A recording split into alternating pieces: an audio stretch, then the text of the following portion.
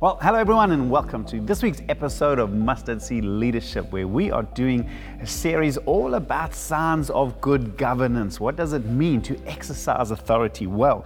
And we are on part 5 already. So if you've missed any of the previous episodes, I'd encourage you to go back and have a listen or watch of them, download the notes so that you can hopefully learn it for yourself and maybe pass it on to others as well. So why is this so important? One of my favorite verses in John chapter 1 and verse 14. Speaking about Jesus, it says, "The Word became flesh and made His dwelling among us. We have seen His glory, the glory of the one and only Son who came from the Father, full of grace and truth." Don't you love that? I truly believe there is great glory to be displayed in godly leadership. It's a beautiful thing.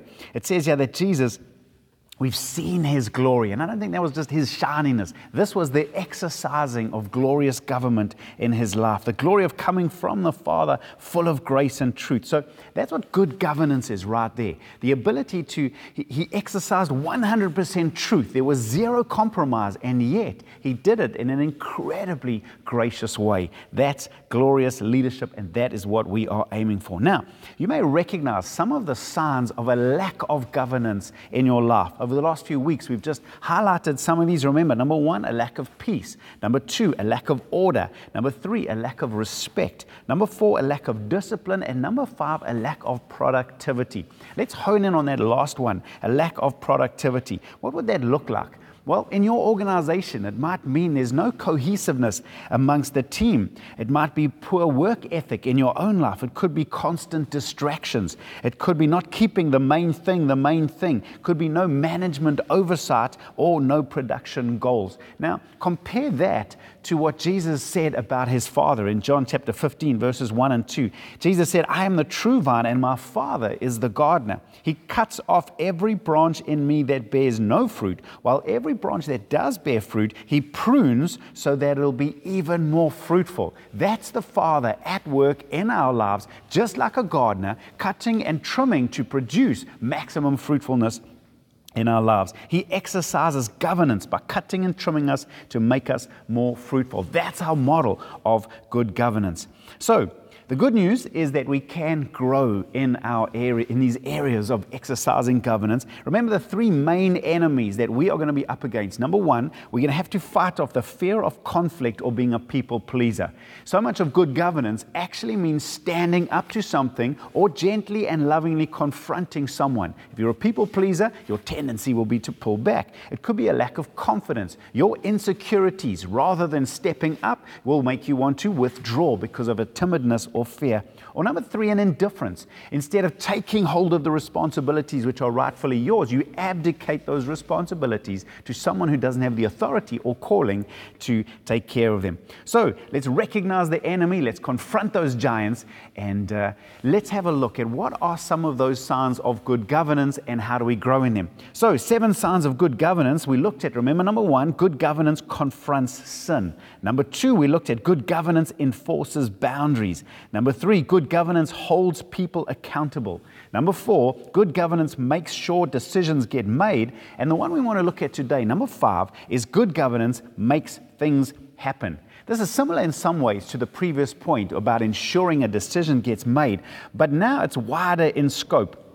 See, another sign of a good governance is the willingness to pull the trigger and make something happen when everyone else is still discussing, talking, and going over trying to analyze or stuck in the paralysis of analysis. I like the way John Maxwell often says leaders have a bias towards action. Yes, there's a time for talking, there's a time for listening, there's a time for making plans, there's a time for gathering facts, but then there's a time to pull the trigger and just do it. Now that's a sign of governance, to make something happen. There's seldom a perfect time, and it takes a leader to make something happen. I love the example that we see in Nehemiah, one of those Old Testament heroes who was used by God in the rebuilding program of the walls of Jerusalem. He was a man of prayer. He was a man of discipline, fasting, prayer, but he was also a man of action. There's a lovely little story, Nehemiah chapter 2, verses 2 and 3. It says of Nehemiah, he goes to the king, and so the king asked me, "Why are you looking so sad? You don't look sick to me. You must be deeply troubled."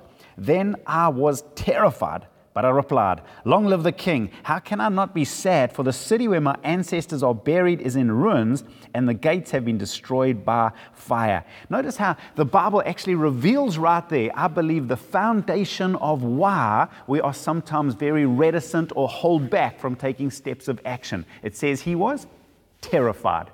Now, if Nehemiah, that great leader, was terrified, then it's hardly surprising that all of us as leaders will struggle with fear at some point or another. I was terrified. This is why there are so many talkers and very few doers. To take the first step means crossing the barrier of fear, insecurity, and stepping out of our comfort zone. But I love the next word as well. It says, I was terrified, but that's the difference. All of us are going to face fear and the temptation of fear. In fact, one of the leadership quotes that are often used, I don't even know who said it, but someone said leadership is the art of disguising terror. Every leader is going to face fear at some point. But is there the but that we've just heard about from Nehemiah? He said, I was terrified, but he took the step. I love the fact that Nehemiah was terrified, but he did it anyway. And I'm sure that all of you as leaders know what it feels like to feel fear and then confront it. Fear is normal. Stepping through that fear is what makes a great leader. So what's the bottom line? Bottom line is very simply, a dream will stay a dream until it gets in your diary. In other words, you have to do it to make it happen. Be honest enough to ask if the delay you're facing is really because you need more facts or figures or because you're bowing to fear. So let me leave you with a final challenge. Good governance makes things happen. So what do I want you to do? Number one, I want you to do an honest assessment of yourself, your family, ministry, business. Are you making things happen, or is there a pattern of talking, but then no follow through and action? Is it fear that's holding you back?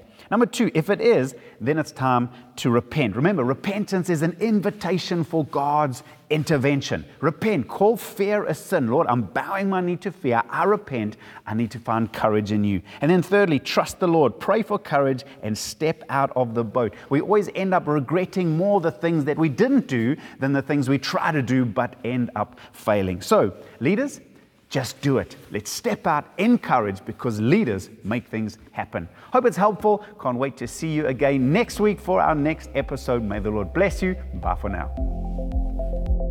Thank you for listening to this week's episode. Remember, if you'd like the notes that come along with this episode or any one of our past episodes, you can visit outlookchurch.co.za/mustardseed leadership, where you can see all our past episodes, all the resources and notes that go along with this. Until next time, keep growing.